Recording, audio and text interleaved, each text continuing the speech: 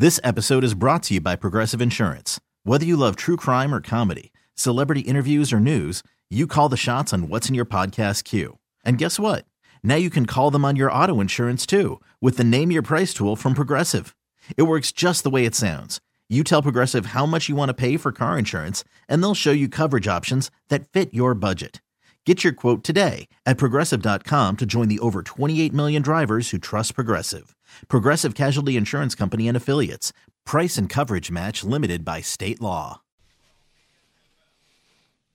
A texter from the 985 asks, is there any way that I can get Anthony Davis or his agents on the air for an interview? I would love to have those guys on the air for an interview. That won't happen ever. That would never happen. You don't want to talk to anybody in this market, let alone me. It's the way I've been talking about this whole scenario the last couple of weeks. Let's bring on in Jake Madison of the Locked On Pelicans podcast to talk about it. Jake, how you doing tonight, man? I'm doing well. Thanks for having me on, Seth. Oh, just another day here in this Anthony Davis soap opera. Are you having fun with this yet? Has it become a grind? What's your take on it here 3.5 weeks in? I'm taking a couple of days off here today and tomorrow from doing the podcast, which is normally Monday through Friday, because it's kind of been the same thing the past couple of weeks. But there's a reason for those updates, and that's because, like you said, it's a soap opera that's kind of changing daily, and people come out and contradict themselves. They're trying to put the spin on the media, and no one's looking good from this. So still keeps it kind of fresh and interesting every single day. So Anthony Davis, during the All-Star break, he spoke with the media, and one of the things that stood out to me, I just got done talking to Sean Devaney about this, was when he said, quote, "I am playing basketball through the end of the season," end quote, a statement there, saying that he will be on the court, to anybody who's wondering. Is that true, Jake? Do you believe that he will be on the court? Because I find it highly skeptical that a very angry and irate Gail Benson is going to allow that to happen. I'm not sure. I know the team is a little bit scared by what the league could potentially do, whether that's the $100,000 a game fine, which we've heard of, which then they kind of walk back. But I've also heard that maybe the league steps in and takes away draft picks from the Pelicans if they do it. So we've still got to see how this goes. I'm sure the league hasn't been happy with Anthony Davis being booed in New Orleans. I'm sure Anthony Davis himself doesn't really like that. You can see he's kind of been rattled by it a little bit. The past couple of home games, it didn't seem like he was prepared for that. With him only playing a handful of minutes in the All-Star game with that shoulder injury, there's some definite cover there. Should they want to hold him out? Should maybe he also want to step away from this, start preparing for the offseason in next season? So I think, this team's going to be looking at all of their options leading up to Friday's game, but I don't know if we'll have a clear answer until then. So one of the things that we've talked about this off the air, Jake, we've talked about it on the air the last handful of years, that one of the areas that I've just been really disappointed with in the Anthony Davis era is the lack of accountability to him personally, himself, and from the organization. And I guess I just hold out hope that somehow we're going to see some kind of accountability here, Jake, for his decision to walk out of the Smoothie King Center at halftime. I mean, I get it. Professional sports is ugly. It's not amateur athletics. It's not how the movies make it out to be. This is an ugly business. But don't there have to be some kind of repercussions for leaving your teammates hanging mid-game? I mean, maybe I am naive. I just feel like there needs to be some kind of accountability for that. I mean, certainly, it sounds like Gail Benson was irate after that happened.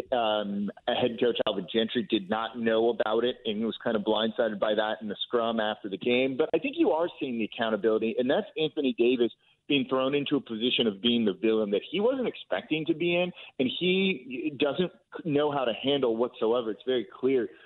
I'm with you. People can choose how they want to act, but you have to deal with the consequences of that. And there's no kind of having your cake and eating it too, which is kind of what Anthony Davis wants right now. He still wants to be loved in New Orleans, but also still wants to get out of here as quick as possible. Can't have both of that, and you're seeing it. The boos are getting to him. He doesn't know how to handle himself in press conferences. And the prevailing feeling from the media around the league, people within the league that I've talked to with other teams and organizations, look at him as he's a fool, and now he's a villain here in New Orleans. He's burned basically all of the goodwill that he had. This was a guy who could do no wrong here in New Orleans. Like you said, maybe people at times haven't been as hard on him for the lack of winning as we should have been potentially. But now he's kind of going through all of that, and he's dealing with these repercussions, these consequences. And it's the fans holding him to that as opposed to the league or the team. Were we wrong for 6 years that this was really the ultimate good guy? Because he's not acting like a good guy here these last 3 weeks, Jake. No, I don't say that. Knowing him and knowing the people he keeps around him and a lot of the good he does off the court here in New Orleans, I'm not going to come out and just be like he's a horrible person. I think you look at this, and he chose a course of action, and he said he chose this course of action, and he was sticking to it. This isn't really the fact of him being manipulated by Rich Paul and Rich Paul doing LeBron's bidding. This is something that Anthony Davis wanted, and he's having to deal with the consequences of that. There's an easy way to kind of get out of this. It's be quiet, close your mouth, and let the team figure this out, step away. I think that'll go a long way towards repairing his reputation. This is a guy who just tried to take control of his career sooner than he probably should have done it. It backfired, and now he's kind of disliked. There's no other way that this was going to play out when he started to make things as public as they did. With time, it'll go away, but I think you are seeing a bit of his maybe true colors showing out here. I don't want to say he's a bad guy, but maybe there's a bit of petulance there, a little bit of impatience, and just wanting to have it his way, kind of a childlike attitude that you wouldn't have expected from the leader of an NBA basketball team.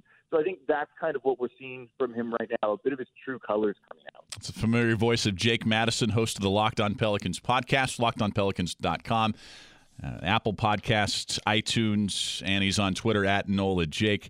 You mentioned the petulant child aspect and descriptor there. I've used that a few times myself. I'm just curious, Jake. I don't know if I've ever asked you this. Just your philosophy about professional sports in general. I was having a big come to Jesus moment over the weekend on this, as I just kind of sat back with a cup of coffee both mornings for hours and was just thinking about this, just kind of staring off into the street. I'm a players' rights guy for the most part.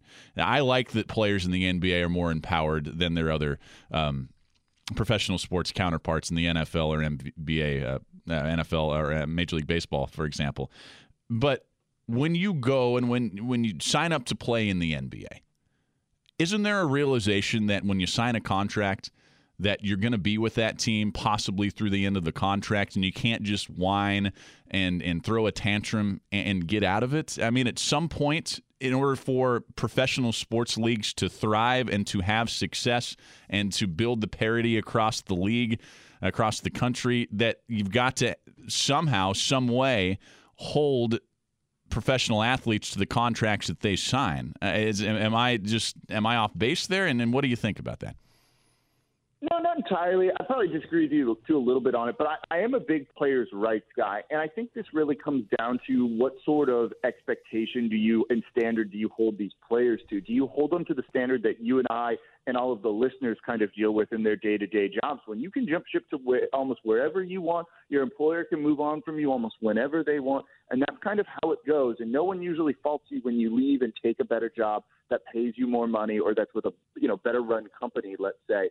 And if you hold players to that same accountability here and that same standard, what Anthony Davis is doing is fine. There's people who leave jobs and burn bridges on the way out, and you just realize you're not going to get hired back with that organization. Or if it's kind of a close-knit community of people that work in that similar line of field, you're burning some bridges there too. They may not want to hire you because they've seen how you act at your other employers. I think you're seeing that here. I think if you get players that habitually try and get out of their contracts early, you're going to see teams not want to sign them to long-term deals. Maybe all of a sudden it is becoming a risk if a guy signs a 4 or a 5-year deal with your team because he might jump ship. I don't think we've seen anything to that extent in the NBA with a guy just constantly wanting out and bouncing around from team to team to team after 1 or 2 years. But when that happens, I think you'll see that guy won't get a long-term NBA deal. So this goes back to what I said earlier. It's just you have to know the course of action you're taking, be really certain of it, and be okay with whatever the consequences might be. But just like in life, There's some people where the rules and consequences don't apply to them or don't hit them nearly as hard because they're so good at what they do. And Anthony Davis is one of that. There's people who kind of are above the norm. It's unfortunate. It's maybe unfair, but it's how things go. And I think you're seeing it play out a little bit here. I have no doubt that everyone who's a fan of the Pelicans right now and angry with Anthony Davis would love to see some repercussions of maybe teams being like, you know what, we don't market. Maybe at the end of the day, he doesn't get what he wants. But when he does, and he likely will, it's just going to make him more of a villain, and he has to be okay with that. I think people have to realize, unfortunately, this is just kind of how it goes. Yeah, I think you used the word, WWE about face there on Twitter or something to that effect. I agree. Let's talk about the general manager search that is officially underway now, Jake. Who do you have at the top of your personal list with this? We've heard a lot of David Griffin, and some other young guys across the league, but who's on top of your list? So without getting into specific names just yet here, it depends on what they want to do first. Are you going to do a complete restructuring, which is what I think they're going to do, and I think you'll see someone come in as the president of basketball operations who then hires the GM, and then the GM gets to make the determination of head coach Alvin Gentry on if he'll stay and be back next year. And I think if you kind of go with that dual role, which is what the Pelicans would like to do, given what kind of happened with general manager Dell Demps, he'll report to someone that's not Mickey Loomis, who knows more about basketball and can hold the general manager accountable should the general manager not be doing a good job. I think that's what they'll look to do first. And I think with that president of basketball operations role, they're going to pick a very well-established person in the NBA, someone who carries around a lot of respect. So David Griffin certainly would be maybe a name at the top of that list. You'd like to think maybe Sam Hinkie might get a shot, the former general manager of the Philadelphia 76ers, though I doubt that. And then you've got to wonder if maybe they go after, a guy like Jeff Van Gundy. Don't make him your GM, but put him in kind of in the head of it so he has less day-to-day input on the running side of the team. I think that's what they're going to look to do. The team's trying to kind of shed that stigma and that reputation that they care more about the Saints than the Pelicans. You're not necessarily going to do that if you go out and hire a cheap young up-and-comer. You need to have a name that kind of commands respect, that gets you back to being a legitimate NBA team, or at least changes the perception of you so that it looks like that, and then you look for the GM who can maybe then be a young up-and-coming guy. But if the Pelicans want to do this, they're going to need to spend a lot of money. This is going to be an expensive undertaking, and it sounds like with what Gail Benson's looking to do, that's what will happen. What do you think about a guy like Trajan Langdon, who is gaining a lot of traction now over the last couple of days as a smart, bright, young basketball mind? Do you think they'll stay away from a risky but possibly high-ceiling hire like that? I think it depends on who they bring in above him, and I think he would make an excellent GM. The Nets, when you look at the rebuild they've done with virtually no draft picks after that horrible trade with the Celtics for a number of years that really depleted them, they're in playoff contention. They've got an all-star there. They learned how to rebuild by using their cap space as an asset. It netted them a guy like D'Angelo Russell, and they've just gone about everything smartly, smart drafting, smart scouting, and you look to emulate that. So I could see Trajan Langdon being a guy that would be your GM, particularly if you have a very strong and sound and respected president of basketball operations. I'm blanking on his name right now, but it's the assistant GM to the Celtics, Mike Zarin, who turned down the Philadelphia 76ers job. Could be a name like that too. There's a way you can kind of have both, and that's get your respected guy to be the face of the basketball side, then bring in a young GM who's smart, knows how to go out and get players, is good at scouting, and can help you fill in things that way, and kind of have them both in conjunction running the team. Jake, it'll be fun to watch this all play out. Let's get together some X-Wing soon, all right, bud? Absolutely. All right, there he goes. Jake Madison, host of the Locked On Pelicans podcast, fellow Star Wars miniature board gaming aficionado. NOLA Jake on Twitter, Locked On Pelicans podcast, lockedonpelicans.com, Apple Podcasts, and iTunes. Take a break. Wrapping up this hour, 2 more to go on the last lap. This episode is brought to you by Progressive Insurance. Whether you love true crime or comedy, celebrity interviews or news, you call the shots on what's in your podcast queue. And guess what? Now you can call them on your auto insurance too with the Name Your Price tool from Progressive. It works just the way it sounds. You tell Progressive how much you want to pay for car insurance, and they'll show you coverage options that fit your budget. Get your quote today at Progressive.com to join the over 28 million drivers who trust Progressive. Progressive Casualty Insurance Company and Affiliates. Price and coverage match limited by state law.